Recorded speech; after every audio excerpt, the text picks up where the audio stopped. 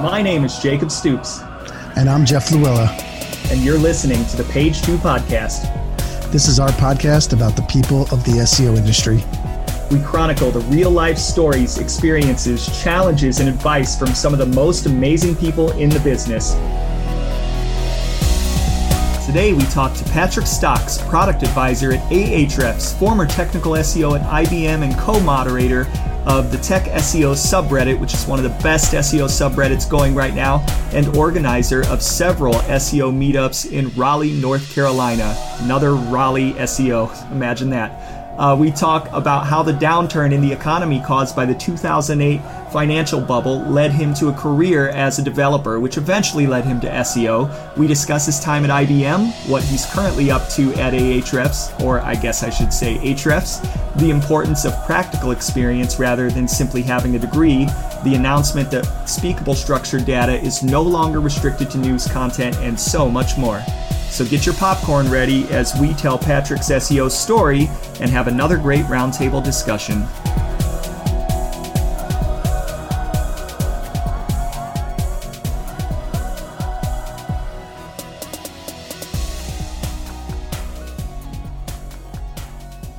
Hey everybody, it is Jacob Stoops, and we are back again with another episode of the Page 2 podcast, and I am here with Mr. Jeff Luella. Hello everybody. Look how good we did that this time. Yes, we didn't stumble or anything. Jeff. And we are also here with he's not missing anymore from Tech SEO Boost. It's Mr. Patrick Stox. How's it going? It is going well. It is going well, and we were talking a little bit before this, and I've heard that you might have just come from, was it a vacation in Colombia or just like business in Colombia? Yeah, vacation / family visit. My wife is from Colombia, so we were visiting some family back home. Cool. No, that's awesome. Well, we definitely appreciate you joining us, and we're very, very happy to have you on and hopefully tap what everybody in the industry seems to call your beautiful mind. Your beautiful mind. I think J.R. Oakes actually maybe in one of his, because he's been on 2 episodes now, might have referred to you as maybe a robot. So I'm just here to are you a robot? Are you not a robot?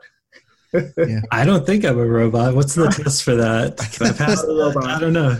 Well, we learned Jamie was not a robot. Yes, that's funny. Yeah, we actually did just talk about that. And I think Jarvis thinks he is a robot. That's his Twitter handle, internet robot. So an internet robot. Yeah. Cool. So, Patrick, you've got a lot going on career-wise lately, but I want to go back to the beginning. As I've said many, many times, and I'm going to repeat for everybody who maybe is listening to this for the first time, the hallmark of this show is not just straight knowledge dumping. Like I've said, that comes out just through great conversation, and this show is kind of like what it's like to be if you were listening as a fly on the wall to SEOs talk to each other. It's more focused on that. It's focused on backgrounds and origin stories. Since you can't go to traditional college to be an SEO, everybody just kind of somehow falls into it. So I'm interested, Patrick, in how you fell into it. I feel like I'm a superhero now. I get an origin story. Yeah. It all started when you were 5. Oh, God. You got bit by a radioactive spider, and then you became an SEO. That would be a better story. The Google spider, yes. Right. That works. I don't think that was around when I was 5. A little bit older than most people realize. Oh God, I don't even know where to start. I guess I went to college originally to be a developer, but that didn't work out. I ended up with economics and business degrees. I had a passion for development, though. I was building websites actually when I was in college. I have the tenniswiki.com. It's like the largest database of tennis rackets because I was a big tennis fan. Nice. That is still live. It is terrible. Don't go there. But it still gets thousands of visits a month. So Hey, and I haven't worked on it in like 10 years. Made up going there. Yeah, that's I think Tiki Wiki and Smarty templates, which were the absolute worst PHP. I'm not going to say anything. Ever. I'm not going to say anything. Looks good. I think I built that in like 2006 or 7, maybe. Okay. So it's been a while ago. I built sites all through college, among many other jobs, working at restaurants, selling cars, stringing tennis rackets. Again, big tennis fan.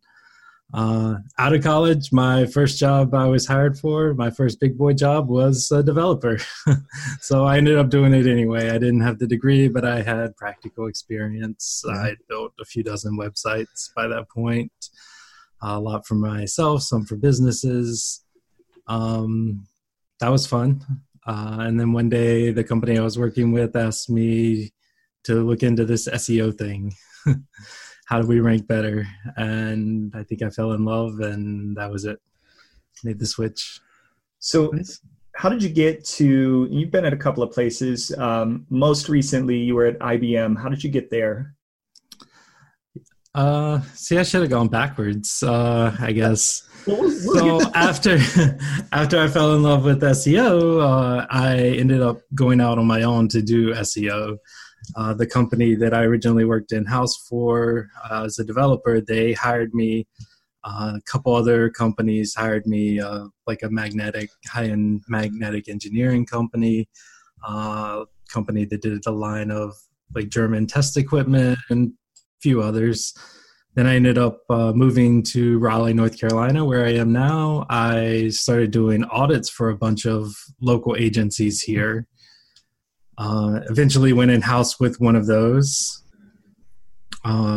companies, and I started writing for Search Engine Land about a year after that. I think that was like 2015, maybe. About 6 months later, the lady that ran SEO at IBM at the time decided to come to one of our meetups. She read something I wrote on Search Engine Land. She liked it. She's like, "You want to come work for me?" And I was like, "No, don't want to work for a big company." But about, I think 8 months later or so, ended up there anyway. Yeah. What changed? I realized looking into it, well, one, she was persistent, which was great. But then just looking at the site, I realized I didn't know as much as I thought.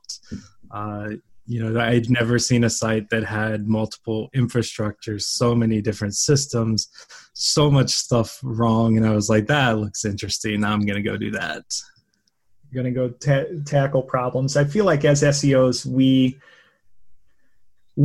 are really good at tearing things apart and then putting them back together. It's almost like we're almost like mechanics, except for a website. I've found that every good SEO is really good at just ripping a website apart. Honestly, I don't know how you guys feel about that.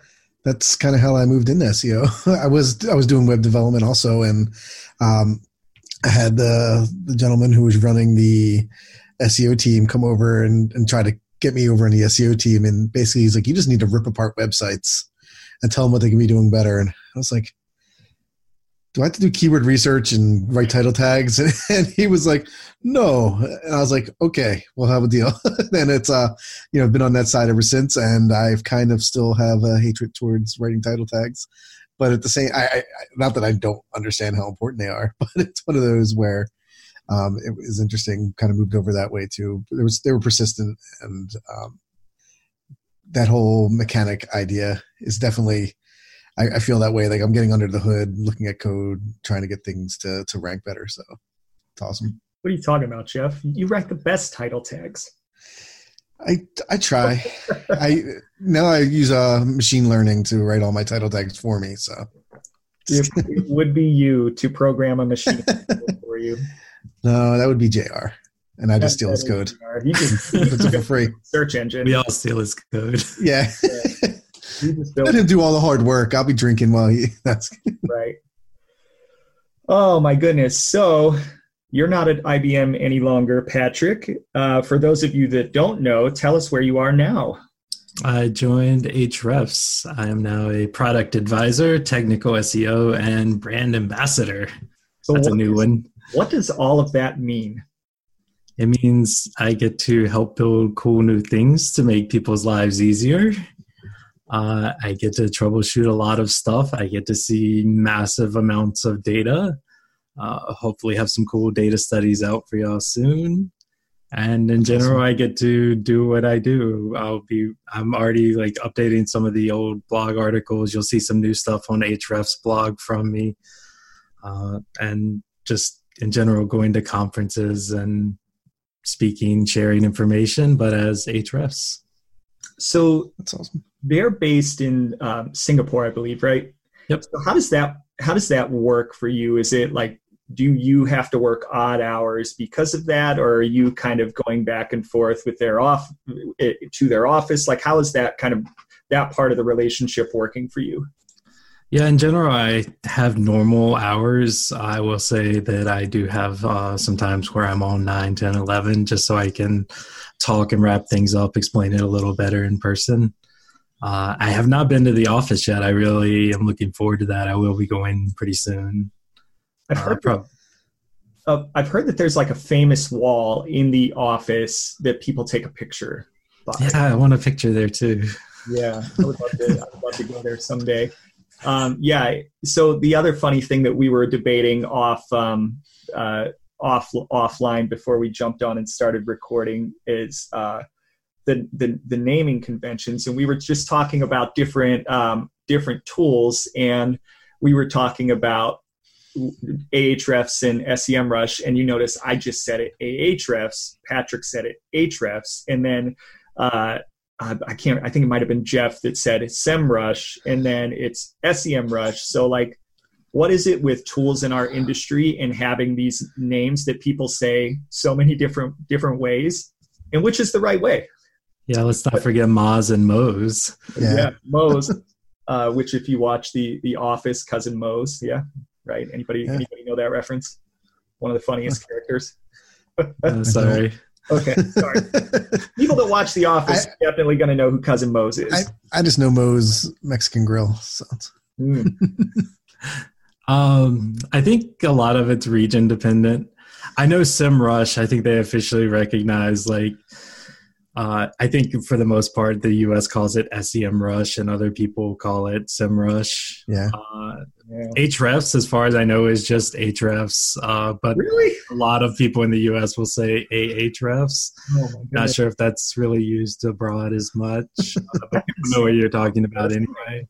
But it's okay. So my wife is a language specialist, and so I know a few interesting things related to how people pronounce. Do you know that, for instance, we all say SEO, but for instance, in Spanish, how they pronounce it typically is SEO. That makes sense. That's how, I guess it's how you sound it out, but that's probably how you would teach a kid to read it. I've looked at it as, SEM. Like, I don't call, like, I work in SEM. I say it's like SEM, so that's why I do it that way. And I guess with the Ahrefs, there is an A in front of it. and I guess now the Ahrefs obviously comes from an HTML link. SEM comes from search engine marketing, which is why we tend to say it like that, because we use the first letters as an abbreviation, and maybe other people, and maybe they don't think about it like that. But that's at least how I think about it. I always just try and say things how the people that work there say it. So no, agreed. Totally agree. So I'll call up SEMrush and say, like, how do you say your company's name? The person I talk to most there is Olga, and she always says SEMrush. So I actually used to say SEMrush, and now I consciously try. SEMrush is quicker. So within Ahrefs, which is so weird for me to say it like that, is there anything that you can share in terms of what things might be coming down the pipeline, or is that kind of sensitive? I don't know what I'm allowed to share and what I'm not. So don't get me in trouble. I'm not going to share anything that's coming. There's a lot of stuff coming. There's so much coming. Honestly, the company moves so fast. It's kind of ridiculous how much they do with the people that they have. I will say that we just launched a new thing that's interesting. It's basically a link index, but not the traditional one. It's more for site audit. So like all your internal links, all your links out and stuff, all that is now being stored and you can filter. It's currently in beta, but I think it's in people's dashboards now. Yeah. But it has some interesting use cases. We may hopefully end up doing some visualizations using that data. But just, I think we had some big gaps in the tool. For instance, we didn't have anything that said, here's a report with broken links on your site. That did not exist until now. Yeah. Actually, that report is still being built, so it's not there yet, but it will be in Site Audit soon. There we go. All Site Audit dashboards are being redone currently. That's awesome. Yeah. So I was not always on board with that tool, and I've got a very funny anecdotal story, and honestly it's a great example of marketing and changing a customer's mind. So a couple of years ago on my personal website, and not a couple, probably like 4 to 5 years ago on my personal website, I had written a post around best SEO tools. And at that point in time, or shortly before that point in time, I had been in Ahrefs. And at that point in time, it was primarily a link analysis tool, and it wasn't a lot more. And what I had not realized when I wrote the article is how much further it had come along. So I kind of likened it to a link analysis tool and not much more in my description within the article. Based on my previous assumption, I wasn't wrong. But Tim Sulo came along and he said, "Hey, Jake, I think if you get into the system and see what it is now, I think you'll think a little bit better of it. Would you be willing to amend your description if I give you a free trial and you get in and you like the tool?" So he did, and I signed in and started poking around, and it had come so far. And plus, with Tim obviously being so big and so visible within the company, to know that somebody like him took the time to reach out to somebody like me, and I'm sure that he does that often. It was pretty cool. And so I got in, I poked around, and I fell in love with the tool because it was so awesome and so unlike anything that existed in the industry at that time. And it's still head and shoulders, in my opinion, above a lot of other tools in terms of its all-around capability. It went from being a very niche tool to an enterprise level tool in the span of a couple of years. And what even makes it more interesting is I was reading last year Rand Fishkin's book Lost and Founder, and in that he talked about Moz's evolution and where they were from an industry reputation standpoint, and how they've kind of been passed up by the likes of SEMrush, SEMrush, and Ahrefs in terms of product development and so on and so forth. And it's been interesting to have my hands in all of those tools over the last couple of years and to kind of see that occurring. And I think I'm now a huge proponent of the work Ahrefs is doing. So excited to see you join their team. And I can only imagine that that's going to mean more good things. Yeah, I hope so. I've been a fan for years, and I saw the progress too. I think I started using them in 2013, and then suddenly, I think it was 2015 maybe, keywords came out of nowhere, and it was good. Like day one, it was really amazing. The site auditor is really solid right now. I will say it has a few gaps, but we'll get it there shortly. Yeah. One thing I would love to see, and I know that there's a place where you can send feature requests. So please don't take this as a feature request. One thing that I utilize the tool for a lot is to see how pages rankings are trending, both up and down, or sites rankings overall are trending. both up and down. And there is a top pages report within the tool that I find incredibly valuable. The only thing I don't find valuable about it is it's always a snapshot in time. And I know you guys have the data that shows page by page when you look at it, how things are trending. But within that top pages report, there's no trending data. And it would be really awesome. And I feel like I've talked about this with a couple of people now, to see which pages are trending up and down from a growth standpoint, because there have been a few situations that I've had with clients this year where they implemented recommendations and they created these new pages, and immediately the pages started surging up into from non-existence into being like the fifth most trafficked page to the second most trafficked page. And those are the types of stories that I want to use that data to tell, to tell my clients, to turn around and say, hey, remember this page I recommended that you created? Well, you did, and it grew, and now it's your second biggest traffic driver. So pat on my back. Yeah. Yeah, that's a big request from a lot of people. Yeah. I will say that it is coming. Yes. It is a lot of data. Basically, everything ever has been stored, but getting that to be able to do a comparison, to be able to pull that up quickly, because people expect the tool to be fast, is a difficult challenge. There are a lot of people that want that, though, including me. So it will happen. The question will be when, based on priorities, of course. Sure. Of course. That's awesome. Yeah, there's a lot of things like that are, in the works or waiting for something else to be built before it can be launched live. I think in general, they had a really good idea where they wanted to go with the tool. It's still a small team compared to a lot of the other tool companies. So things move fast, extremely fast, but there are always going to be resource constraints.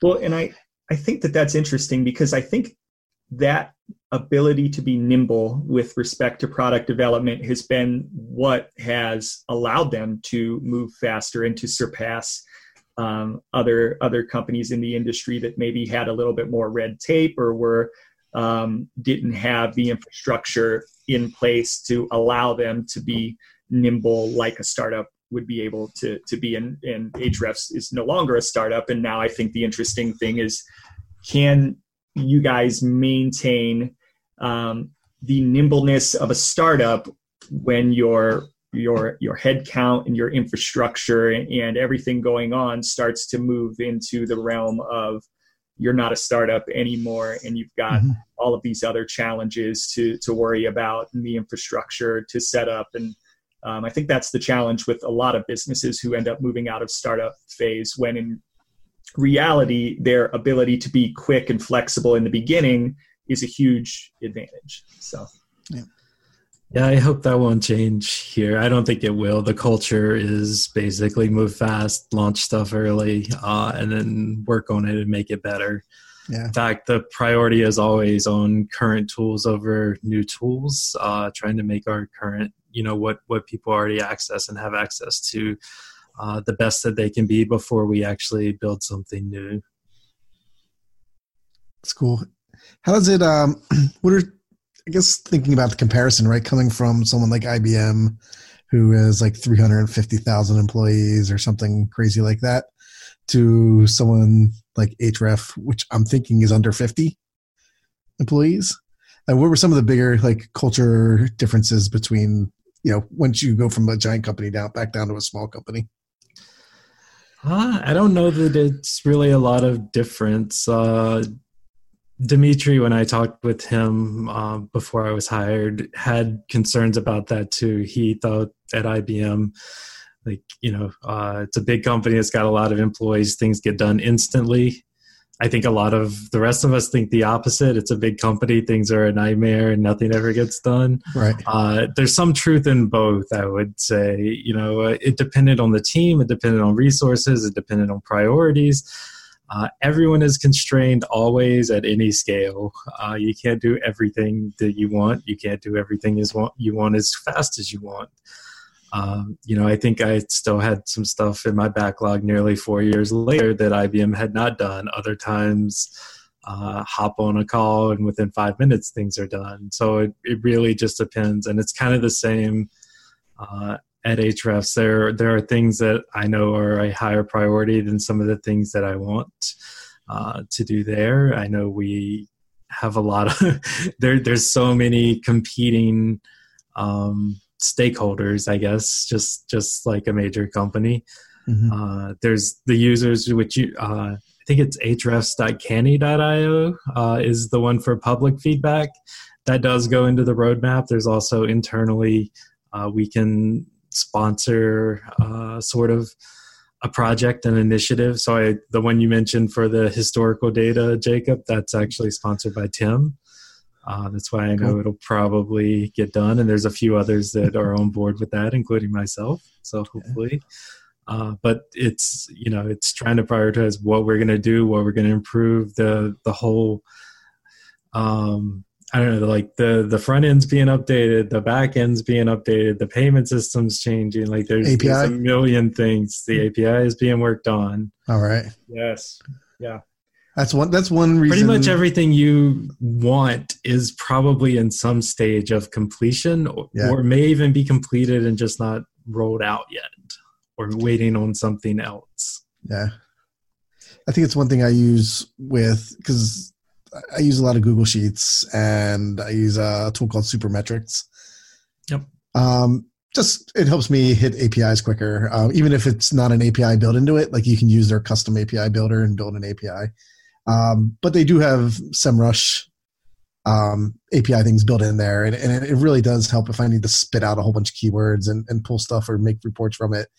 And as the one thing with Ahrefs that I could switch over and it would be like great for that because I even though I am a SEMrush user and have for a long time, and as you were talking about and I've used Ahrefs for a long time too. Where I actually grew up, SEMrush's U.S. office was 5 minutes away from my house. Being friends with Sean Malseed, he showed me a bunch of little tricks of the trade of how to use the SEMrush or SEMrush APIs and things like that. So being able to pull that into Google Sheets and make tools built into that kind of kept me over on that realm. But I actually did a little test internally here where I took 10 or 15 of our clients, took their true analytics numbers, then I put it into SEMrush and Ahrefs and kind of pulled all my all the numbers I can get from there. And I will say Ahrefs was way closer than SEMrush in a lot of that data. Still not perfect, but again, you don't have the real data, so everything is an estimate at that point. SEMrush was 20% higher in everything that I was doing. So it would their estimated traffic was saying it was 20% higher than I actually was. The amount of traffic coming from search engines. So things like that. So Ahrefs was definitely closer. They might have been 5% to 10% off, while SEMrush was about 20% off. And that was just like a quick, here's 15 page, it's data that I had that I could do. And which made me start looking and questioning SEMrush's data a lot more. I would think we would be the closest for anything like that because every keyword actually has an individual model built for it based on the what do you call that type of data? I don't want to say this providers, I should say. The actual user data that we are getting. So everyone is individually modeled. And actually, I think this is a big thing that people haven't realized yet, but before the keyword lists and the estimated traffic and stuff when you're doing research, was based on top 10 keywords. That's now an unlimited number. So if you have a keyword list of 10,000 keywords, you can actually get traffic share by page and by domain, and it's all individually modeled. So it's a huge roll up search share of voice now that functions as it should have. It's great. So Patrick, one of the things you mentioned is you did not have a degree, but you got a job anyways, in terms of being a developer. I also come from a similar background where like college for me just got me a lot of debt, but not a lot else. And I fell into my SEO career and was pretty much in my career and doing this full time before I eventually went back and finished out my degree, which at the point that I did it was a bit of a formality. So can you talk a little bit about what that was like for you and maybe some advice you would give to other folks in terms of practical experience versus the whole collegiate experience?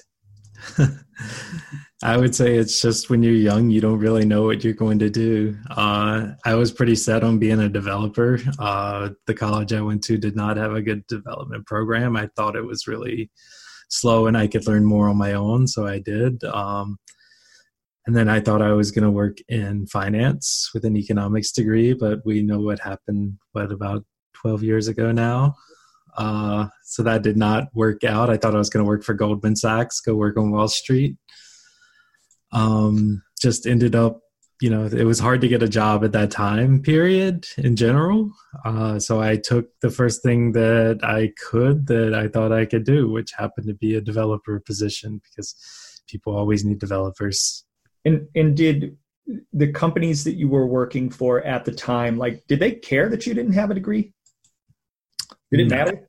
No. I think they gave me a test. It was like they had an issue with their contact form, and I just took a quick look during the interview and just fixed the issue. And they're like, "You're hired. You start Monday."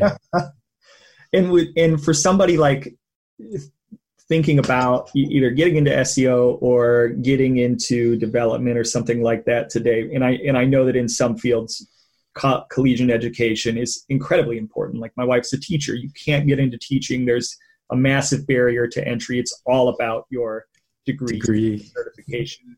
In other industries are like that. But with respect to our industry and to basically online, do you feel like that situation has improved in terms of the quality of education? Do you feel like if you're hiring somebody, you still value that? You value that more today than maybe it was valued 10 years ago? Or would you still recommend that folks have practical experience, and do you value that more? I personally value practical experience and what you bring to the table more. There were a couple folks on my team at IBM actually that were 100% sure they'd never be hired by IBM because they didn't have a college degree. Both of them had 10 years of industry experience, which was, incredibly valuable. They had been around a while. They'd seen a lot. They had done a lot. There was no way that was going to be a no. I think a college degree is also valuable. I wish there were more classes towards digital. Actually, I did a thing for the Department of Labor. They have a system called ONET, and I kind of define what we do. And ONET, I think, goes towards building the college classes. So maybe we'll actually see some more digital marketing type classes towards that skill set soon.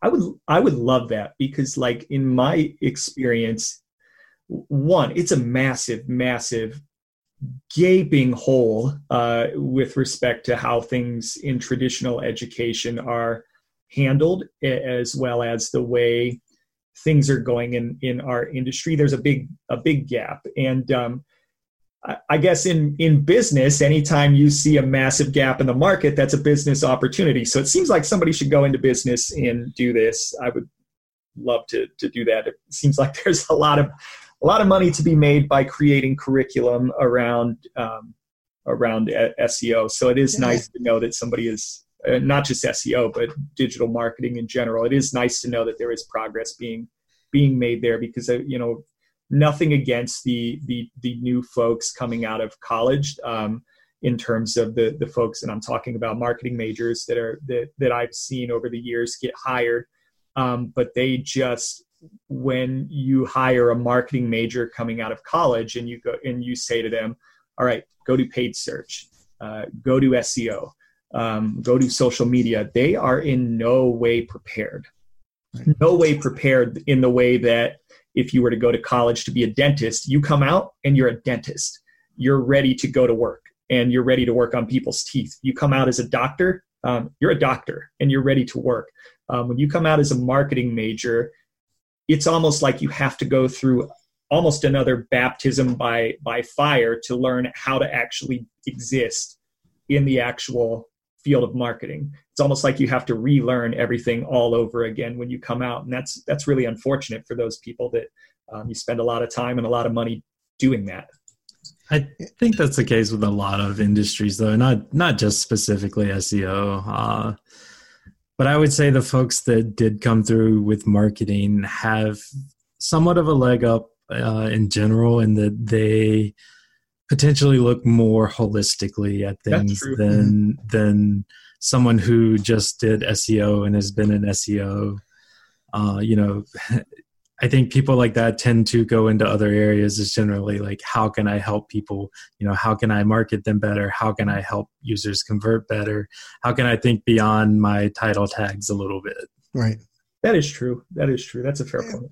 And I do think in the SEO industry, we have so many people who are trying to educate to begin with, right? So you have tons of communities out there, like Traffic Think Tank. You have a lot of just every major site or SEO tool has like a training section, right? Because SEOs want to rank for that.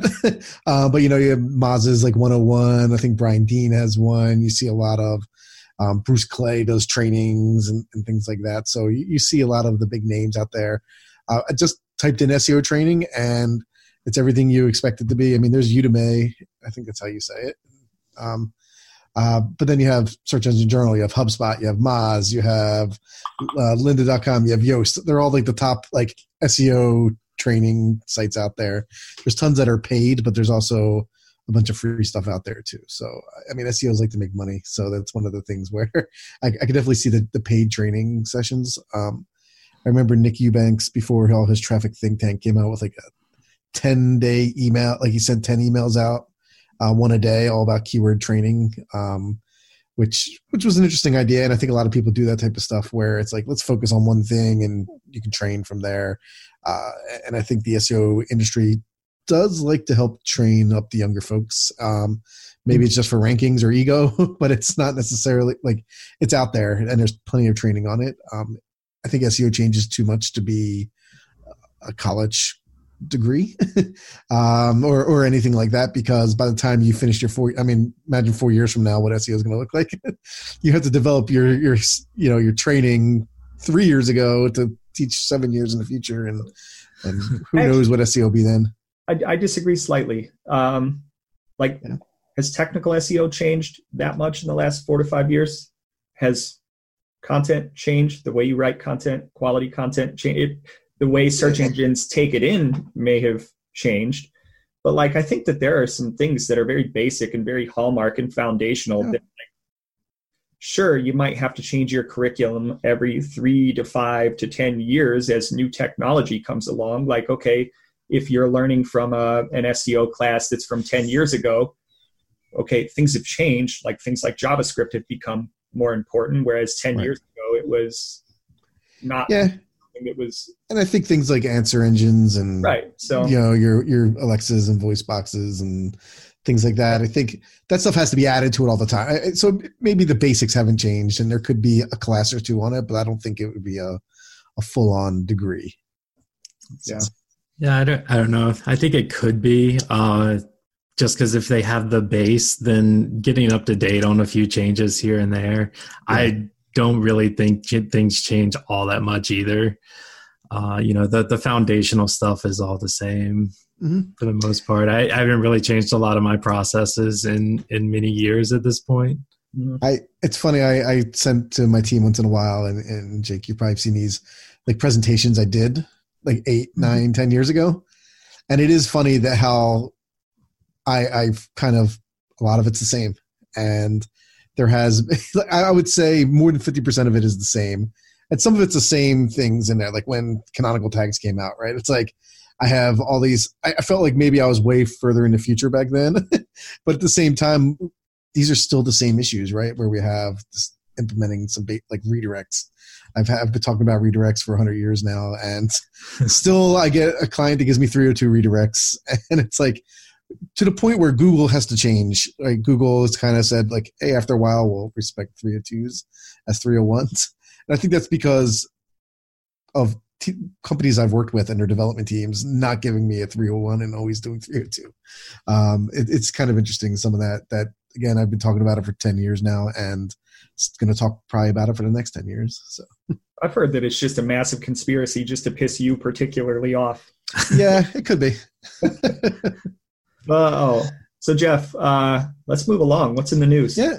So one thing I saw that Danny Sullivan posted was that the speakable markup is no longer restricted to news content, and that it will be available to all content on all sites.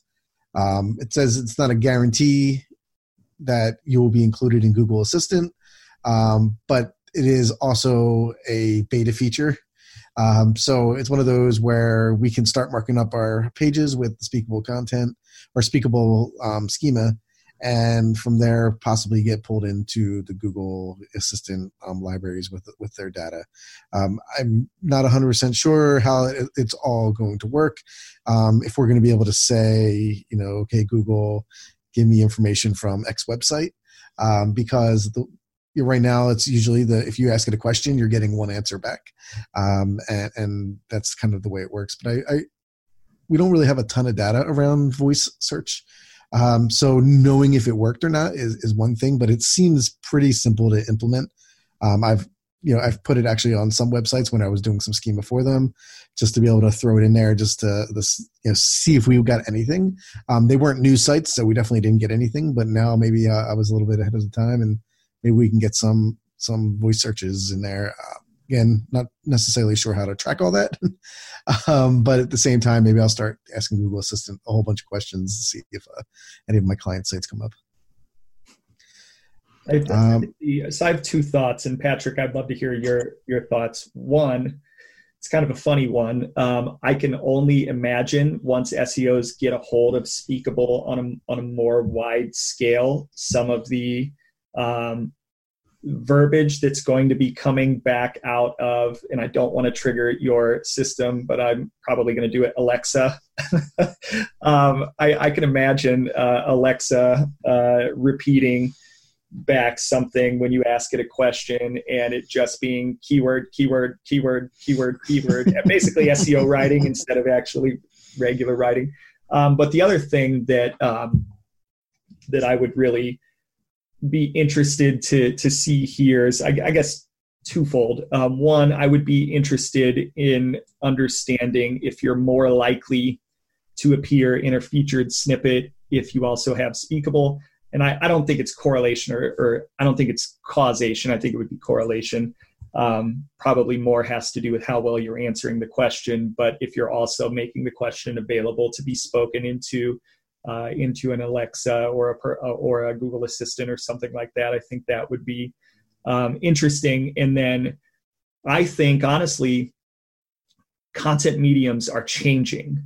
And what I mean by that is, like, content mediums are video is becoming more and more. Well, it's been important for a long time now, but podcasts are becoming incredibly important. And right now, I don't know that search engines yet, and I think they're getting there, and I think they're very close, because you're starting to see podcasts more well integrated into results. But I would be interested to understand if there's going to be a way to use this sort of markup, maybe around transcripts or something that's going to allow a search engine to be able to go in and, for example, grab the conversation that we're having right now at this very moment and take this content and plug it into a featured snippet, for example. Like, if we were to answer a question in a podcast, could they take that answer and rank it? And I believe this actually has a lot to do with what Cindy Crum has been talking about with Fraggles. And we actually talked about that on her episode quite extensively. But I think that that's an interesting thing. And I think with the rise of everybody consuming content within podcasts as a medium, I see that as kind of like the next frontier, and I think Speakable might be a part of that evolution, but I could be wrong. I think you're probably right, but I think it'll be hard for things like podcasts to get, for instance, like a featured snippet, simply because even if it's a really good answer, there's probably a written answer that's just as good, and that page probably has a lot more links than the podcast, I would think. Damn links. So it probably ranks better organically, and I think has a higher chance of getting the snippet.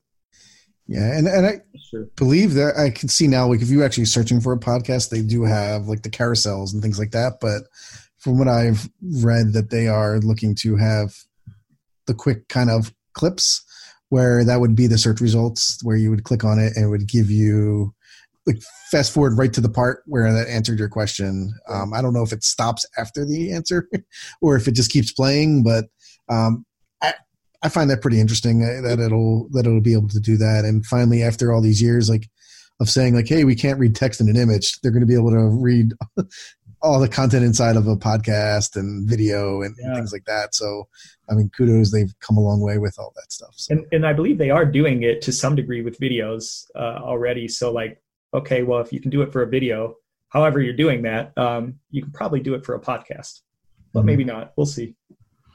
Yeah. The question with the Speakable to me will be, will they finally give you data around it? Because right now there's none.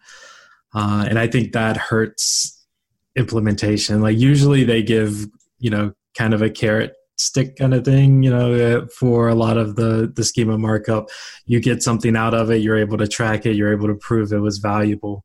Yeah. With this, I don't think they have that second part yet. So I don't know that people will really be adopting it. Yeah. And that's the hardest part, right? Because like as SEOs, implementation is, especially if you're at an agency and you're on the outside looking in, is the most difficult thing that we go through.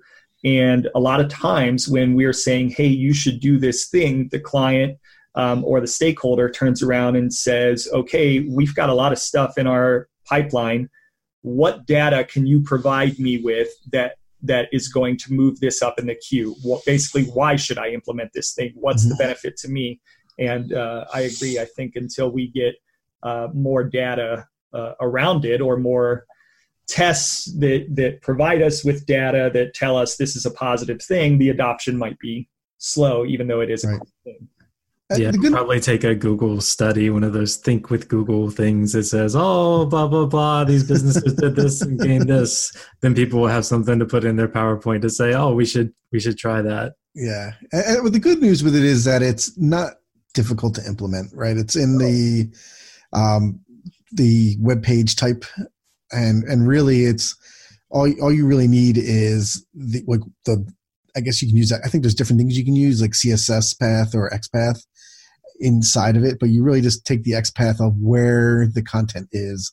So if you named your div or whatever, like content on your site, you can point to that and say, this is where my content is the whole time. And just, it's the same for every page. If your templates are the same, if they're not, then I guess it can be a little more difficult, but it doesn't seem super hard to implement. And that's where I've implemented it, where sites that maybe use WordPress or something where it's like there's a plugin that can just easily throw it in there to see if it did anything. And again, I never saw any traffic boost from it, but it's not something where you probably will, because we don't get voice data. We don't get the data around that. But eventually I'm guessing it would be in Search Console, whether it's the data of how many voice searches you got, or if it's the data just saying your Speakable is implemented properly or not, where we kind of see that now with products and stuff like that. So do you guys think in terms of, so I've implemented it on a small number of clients as well. And what I didn't know when I was implementing it, and what I stayed conservative to just using the Speakable markup on smaller snippets within the piece of content.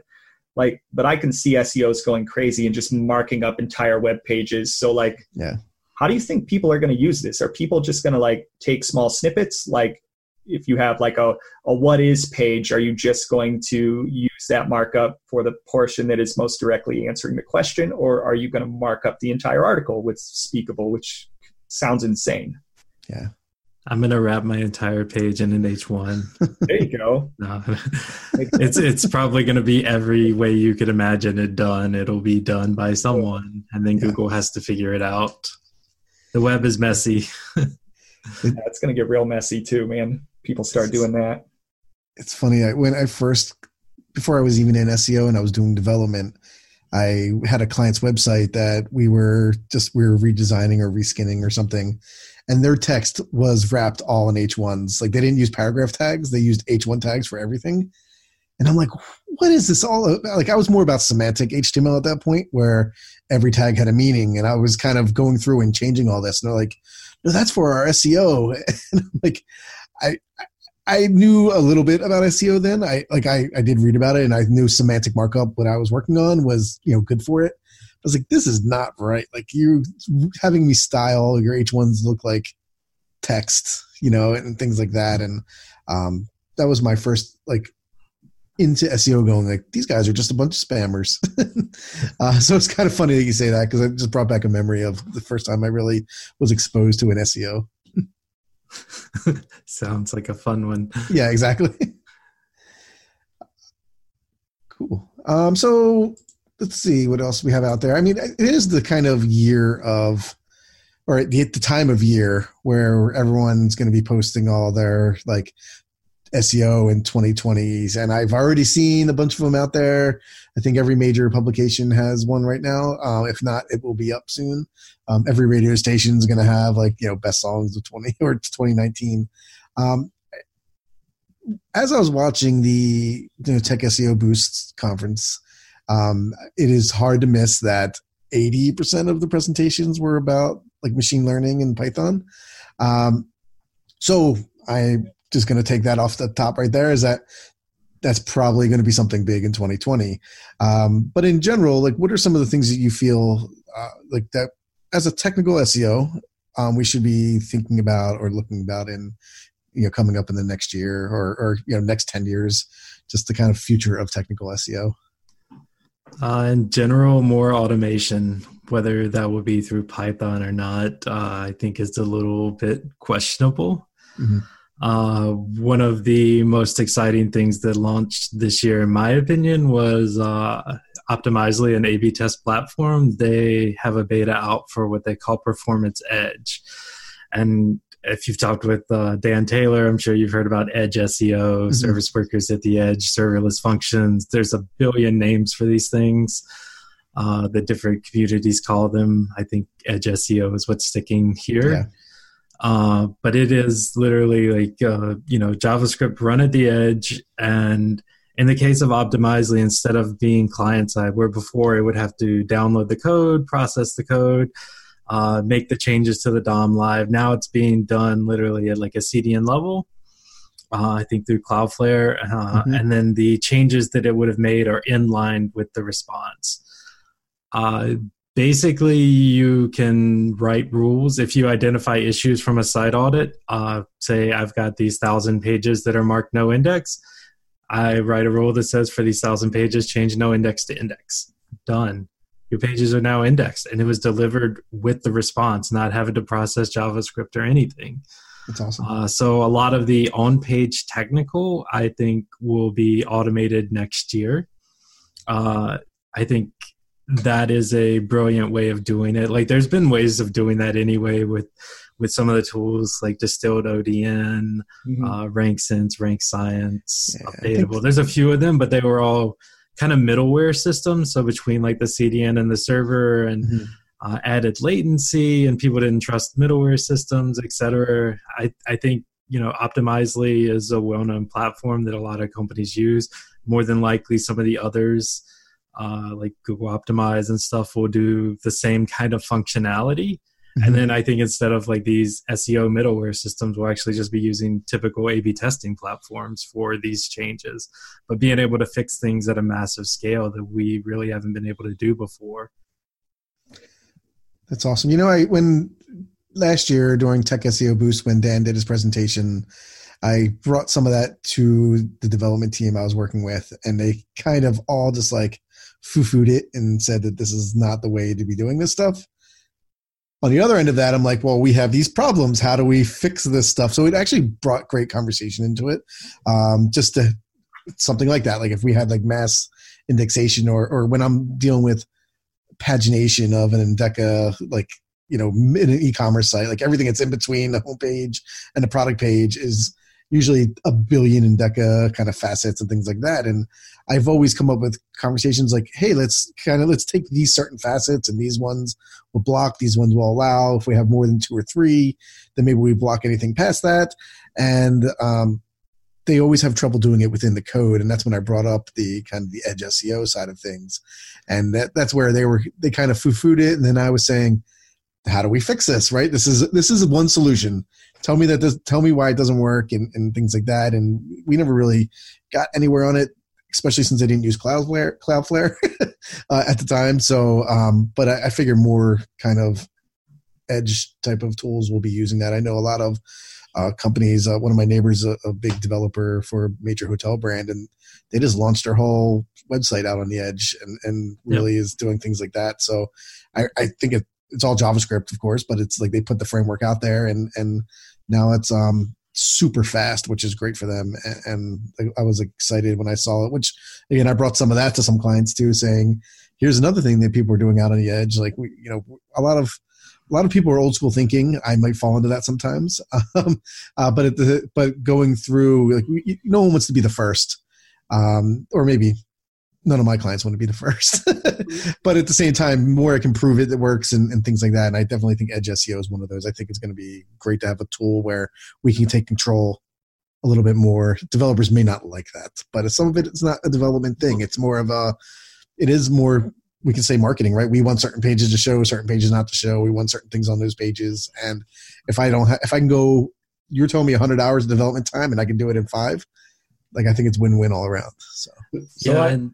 I was going to say, I see it as Edge SEO specifically is a really interesting concept. And given that our biggest problem is implementation, it seems like a way to circumvent traditional implementation. But like, in my opinion, the problem still remains. Like, if you could fix it at the core, the website that's then being proliferated out to all of these Edge servers, you wouldn't have whatever problem you're trying to fix on the Edge servers. So I do still feel like getting to the heart of fixing the ability to get things, implemented by working with your developers is still something that's super important. But like, if you can't find a way to get certain things done, it seems like Edge SEO is a good way to circumvent that process a little bit. Well, temporarily. So you're absolutely right. You should still get it fixed. But I like the thought of doing this in an A/B testing platform, because you can sell anything as a test. Hey, I have this theory that if I mark these 1,000 no index pages indexed, I'm probably going to get more traffic. Sounds like a pretty good idea, so run it. Then when it's proven out, you go back to the developers and say, look, this works. Can you fix all these issues? Like you should absolutely fix it on your own platform, because if you go away from, say, Cloudflare, or you might have to rewrite a lot of rules or lose a lot of work that's been done. It's the same problem, actually, that a lot of the ones like Distilled ODN have, where you're locked in or you lose the stuff. I don't think there's a real way to get off those platforms easily. But other CDNs have these functions now. Akamai has cloud edge workers, I think they call it. I think Fastly has something. So I think it's possible. It's just the way that it's sold. You should still work with the developers. You should still get it fixed. But in the meantime, you kind of fixed it and proved out that it should have been that way, which I think is brilliant. Yeah, it's just another department that SEOs are going to piss off, because we already think, no, it's a joke, because we go through and it's like, oh, UX people were like, we should do this we need to add content. We need to do this in development, and developers get mad. Now it's like the conversion teams are going to be like, oh, we know Optimizely now too. So it's just one of those things SEOs put in their back pocket, which I think is funny. Yeah. Let's see. Let's switch. What else? I think probably a lot of people will jump on the Python bandwagon. Do a lot with machine learning that way. Where I think SEOs need to be instead is doing things that scale a little better than Python at times. You can do a lot of different things with machine learning, for instance, in Elasticsearch or Solr or one of those, pseudo database kind of things that is almost infinitely scalable. I think was it Tech SEO Boost? I think it was last year. Paul Shapiro released like a redirect automation script. I wrote one of those Python in 2016 using Doctivec at the time. I think Paul used Spacey. But I think that could be better done with a simple function actually in Elastic called more like this. It literally is show me more content like this. And I think it's either based on like a TF-IDF or like a Lucene based matching. And so if you have old content, if you want to pull the content from archive.org or you have a store of it and you just store it internally, you can just run that against current pages. And a lot of sites are already using like Elastic for internal site search as it is. So I think there are better and faster ways of doing a lot of the things that SEOs are currently trying to do with machine learning. Yeah. No, it was a lot of Python and machine learning this year, which is good. I mean, again, we were the technical side of things. So, and JR came up with his little search engine and internet that he built, which was awesome. And I love, that's part of, I think, when we're talking about SEOs and especially when you get to the technical side, we love to be able to kind of just dig deep and learn new things in there. Though it was kind of, after the day and a half of it, I'm like, wow, that was a lot about Python, which, tons of things I need to learn and go through, but that was an interesting thing. I also think in the technical side of things, for, coming up in here, like mobile, it's not that it's like we're at mobile first already, but I still feel that most of my clients are getting 70% plus of their traffic from mobile. And I just don't think mobile experiences are still, I think it's still a much needed look into some things, because there's, in general, the UX on mobile sites, I don't find them very engaging or a lot of times, especially I love to come back to my desktop, and since I have a big 27-inch screen to be able to read things on it. But I think, I'm not sure where SEO goes with mobile, where it is like anything different per se, but I think it's, just more and more focused on getting that SEO and your mobile sites right, because there's going to be less and less real estate on your mobile phone to show up on. So. I would anticipate like I feel like the reason mobile experiences in all cases are not great as it stands today is because I think mobile has evolved a lot more quickly than people are ready. And by people, I mean the people that make sites are ready to admit, and consumer adoption and the changes in how consumers are using mobile devices and the changes in technology have evolved more rapidly than I think we on the other side are able to develop. And I think right now, like, we're in a situation where, and this is even outside of SEO, where probably companies that are having to think about mobile are being split into many different ways. You can have, you can do responsive. You can have a mobile separate website. Oh shit, here comes accelerated mobile pages. Oh shit, everybody's using apps now. And it's like, well, which one do I use? Which one do I put my development time towards? Like, really? Oh, okay. Well, if I put all my development time towards accelerated mobile pages, is that still going to be a thing in a year? Oh no, everybody's now using apps instead of mobile websites. When I go to DoorDash, I'm not going to the freaking mobile website for DoorDash. I'm just doing it within my app, but it's on my phone.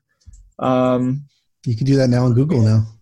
Well, yeah, right. And I mean, I'm just saying, I think people are spread thin and trying to figure out, like, where do we put our time and where do we put our resources? Yep. And then by the time they do put time and resources behind something, and there are companies that do it really well, it frickin' changes. And I think it's evolving so rapidly that it's difficult to keep up, which is probably why you're experiencing these people lagging behind. And then we all know, like, there are some companies that even as much as we would like to pull them into the 21st century are still old school and are still working to even get up to what was standard in terms of a mobile experience like 10 years ago, right? They're still like 10 years behind it, and we're trying to pull them forward. So are consumers. So there's still a bit of that, but man, there's a lot going on with mobile right now. Yep. Yeah, I don't think SEOs really get to dictate that. We just have to clean up the fractured infrastructure that everyone makes. Yeah. Right. Yeah. Yeah. Like when companies migrate from their mobile site to responsive. And then they add AMP, and then they add a PWA. Yeah. It's basically making sure that, like, I feel like it's making sure that the wires don't get all crossed and that you got the right wires plugging into the right places when you go through stuff like that. Yeah. That's really all it is. I've always wanted to test, using AMP and PWA on an e-commerce site, but I think getting Fortune 500 e-commerce site to just jump on it. I know there are things like AliExpress, I think, does it, and there's a couple of them out there that do it, but for the most part, I've talked to some of my clients that are using things like What's for Commerce or Hybris, and they're just like, yeah, we're not going to be able to even think about this right now. And it kind of stinks, but because I really would love to have that test study to be able to do that. Google's put plenty of them out there that showed this is how great it is, but none of them are show me someone who is large that's not like a top retail. Exactly. Or not even a little, a small camping gear website that did it and saw 100% increase. You're like, see, look, this is, but they only make, $50,000 a year compared to someone who gets 100 million visitors a year. I've yet to meet a developer who didn't absolutely hate AMP and wasn't absolutely just AMP specifically, and who wasn't incredibly skeptical of it. I've not met one. I've talked to a lot of them about it. They all hate it. Yeah, even the speed increase, blah, blah, blah, more visits, generally you're firing the tracking faster, so you're going to see an increase. If you made your own site faster, you'd probably see the same increase. What people don't realize with AMP, with bigger companies, is it's probably more of a legal issue than anything else.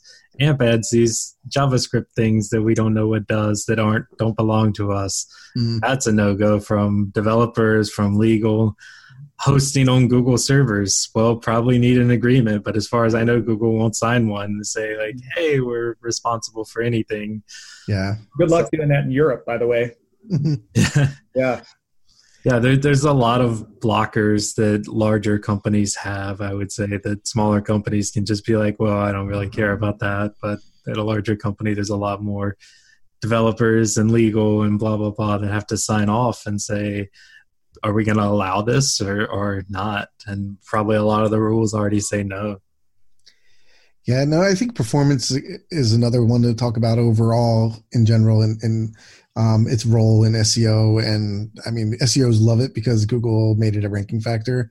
But being able to prove once we get to a certain speed, the ROI on that work, I think it's tough, especially – there's tons of things that go into performance and speed testing, and it's really trying to get buy-in on that side of the world to say hey, we at least need to be 5 seconds or faster.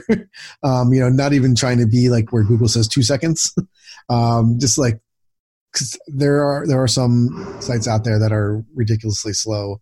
You're dealing with every department inside of a web company where designers need to make their images more compact, the developers need to make their code more compact, and I think it is a tough call to get everybody on the same page because most larger companies are siloed internally. So your designers aren't really talking to developers, aren't talking to and there's really no performance teams out there. But there are a lot of great tools these days out there that can actually monitor that and track it and show you Google's leading the way with a lot of them for free. But there's a lot of paid ones out there too. So I'm hoping that performance in general, just because it's a little selfish reasons, I hate having the slow websites. So I'm all for Google trying to push to make the web a faster place. Because as we get onto our mobile devices, page speed is super important. I use Sprint, which is the worst phone service you can ever use. So I need my websites to load fast so I can get it before I don't have any signal. I will be dropping Sprint after my contract. But That's actually on site speed or page speed is my first major article that'll be published by me on Ahrefs, which, we've had a discussion internally. Like, it's not the same as most blogs at Ahrefs, which target general users. Like, this is, in my opinion, targeting mostly developers, I would say. But it's also towards SEOs so that they can help developers understand what they need and why and what impacts what. Because what I typically have seen from SEOs is like, here's a page speed insights report, go do that. Yeah. How well do you think that goes over with developers? They may not know what they need to do. No one's guiding them through it. There's no understanding on either side in a lot of cases. So I'm trying to hopefully bring the community a little forward on that understanding. That was actually a big part of my life at IBM and 70 plus different systems trying to get the website loaded faster. Yeah, and one story that in speed has been a giant problem for me for many years, and I'm not going to go into the whole spiel of working with a massive hospitality corporation and getting laughed out of the room when I told them if they improved their site speed by like 2 seconds, it would make them millions of dollars additionally every year. And by the way, it was true. But speed has been just a giant stick in my craw for many, many years. And it's been the hardest thing to get developers to take seriously in terms of actually working actively to improve speed. And it is one of the hardest things because there are so many things that impact it, ranging all the way from how developers decide to utilize JavaScript on their website and in what volume, which is usually a lot, like 20 or 40 or 30 external JavaScript files per page, or, all the way down to the lowly designer who doesn't know that it's not okay to put a 5 meg image on a website. They just don't know. And it's, I think, an education problem up and down the line. But who I'm really jealous of is Mr. Sal Sura, who I interviewed very early on in the history of this podcast, who I heard him do a talk here in Columbus, Ohio at a conference. And one of the things that he has in place at Angie's List, and I'm just amazed at this, is that he has such a tight rein on speed that every page that gets put out there has to hit a certain threshold from a speed standpoint, or they simply kick it back and say, no, you got to do better. And I think it's like 3 seconds or something ridiculous. So like, to be able to institutionalize speed at a corporation of that size in terms of the web development process, I was wanting to give him in the conference like a standing ovation because I couldn't believe it. I've never seen it, and I'm super jealous of him. I'm going to tell him that. That's awesome. I think I have told him that before. And I think you can get some of that by in being internal, right? Too, like he works for Angie List, and so he can fight that battle every day and not have like a finite amount of hours, like when you're on the agency side. But page speed, Ahrefs, I think there's a good tool you guys can build there. Yeah, there you go. It's probably in the works. We have something in Site Audit, but it's mostly like time to first byte, page size. Yeah. I think we have a load speed, but it's literally how long it takes to download the HTML. So we're not. Yeah, well, we can, but we're not doing like Lighthouse or anything. Honestly, if we're going to do something like that, I'd rather just have people enter their API key and pull in from PageSpeed Insights. Yeah. Which is backed by Lighthouse for those that don't know, and then just aggregate that data, I think would be the easiest way. It's not a bad idea, but that data is elsewhere already. Probably would be a lot lower priority. Yeah, it seems like a bunch of the tools now are kind of, I know like Screaming Frog does that, where you put in your API. And I mean, you can pull stuff from Ahrefs and Moz and and stuff like that in there. So that's kind of how I do a lot of my first round of, audits and looking at page speeds. Put that into Screaming Frog with the API key, and then as it runs, it pulls all that data in, which is great. So want to be respectful of everybody's time. We could probably sit here for hours and hours and hours and talk to Patrick about different technical SEO topics. But to end the episode, what we sometimes forget to ask it, but we didn't forget this time. And we didn't forget all week. We've recorded 3 episodes this week. So Patrick, we wanted to ask you, and I think it's important, for a bit of advice. So imagine that you're somebody, or that you're hiring somebody that is just getting into the SEO industry and they're fresh, and it's their first day in the industry. What advice would you give them? Don't chase the newest trends, which probably right now is BERT. Everyone's learning more about BERT and wanting to implement BERT, but really so much of SEO is just getting the basics right. Don't no index your pages, get your content correct, which no one ever says what that is, but it's basically write about what people search and kind of what the top pages are talking about, because they probably have expertise in it. So even if you don't, you can kind of copy that, get links that you might need. That's so dependent on what type of industry. Could be external, could be internal links. But it really, so much is just doing the basics and doing the work. Chasing stuff, I don't think gets people very far. Trying the latest, newest thing, I don't think always works out very well. Just really get your processes in order for what you need to be successful. And that's mostly going to be content and links. So you're telling me that my BERT optimization business is not going to work out well? I mean, it probably will if people buy anything. You're right. I bet I could sell that. Yeah. All right. It'll probably turn into a bunch of myths and stuff. Like I've seen a bunch of stuff on like RankBrain where they're like, oh, user signals and click-through rate. And it was literally none of that. And I don't know where all that came from, but now it's become like standard to believe that kind of stuff. And behind so people will blame the wrong things. They're like, my page isn't performing. Well, your content doesn't have what it needs to say. But they're like, oh, it must be my user signals, my click-through rate is RankBrain impacting my site, when really it's your content wasn't as good as someone else's. It didn't cover as much stuff. It didn't cover the right things or talk with expertise or have industry insights. And behind the scenes, all of those people that say those types of things are really like, I have no fucking idea what I'm doing. So yeah, I'm the tech guy, and I think I spend 90% of my time telling people get your content right. Right. Yeah. Right. Anyways, so Patrick, where can people find you? Twitter at Patrick Stox, and not in a creepy way, like online. Twitter. I mean, you can visit me in Raleigh, North Carolina. I think you are down in Atlanta. Come on up anytime. We didn't get to talk about Raleigh SEO. It's just crazy down there. It's like you guys breed SEOs. Yeah, awesome. Man. It's got to be like at least either a quarter or a third of the guests on this podcast so far are from Raleigh. And I just keep going like, what is in the water there that just breeds good SEOs or makes them move there? So you guys got a good thing going.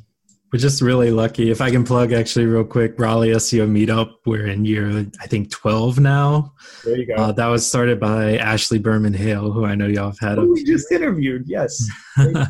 And then ran by Phil Buckley for a few years. And now it's a guy named Frank Jones and myself. So that's literally every month. We have a meetup. We started a second meetup this year because actually J.R. Oaks wanted to. So that one's called Beer and SEO. Yes. We have the Raleigh SEO conference once a year. We're starting a second conference. I don't know if J.R. mentioned that. I won't announce it because I'll leave that all to him. I know it's a big nerd one. Yeah, it'll be more towards, I guess, another sort of technical conference, but leaning towards information retrieval, machine learning, behavioral sciences, I would say, and development. Yeah, that's awesome. Just kind of reaching a little bit beyond the typical stuff. Awesome. And there's one last thing I want to plug for Patrick is the Reddit group, Tech SEO. We haven't even talked about that. How did we? We never talk about it, but I figured since Patrick is my co-moderator on there, that we'd run one plug of that one too. Reddit. What is it? Sub channels, subreddits that exist on SEO, and we didn't even touch on it. Yeah. Yeah, it's pretty nice. It's a secret. Jeff has been lining up some amazing AMAs up there. Yeah, he has. That's for sure. Actually, I've learned a lot from those, especially when we've had some of the Google reps. Like it's brought my personal knowledge forward, so I really appreciate that. No, it's been great, and hope to keep it going in 2020. So yeah, keep those plates spinning, Jeff. And if anyone's listening and is a tech SEO, there's also a technical SEO Slack group. No, it's fine. Where we share all the secrets. We've never really shared this out very much publicly, but I think it's a good place to be if you're interested in tech SEO. There's a lot of really interesting conversations. Cool. Well, Patrick, thank you for coming on. Thank you for staying on for this long. This is one of our longer recordings, so we really appreciate your time. It's been fun. I appreciate you having me.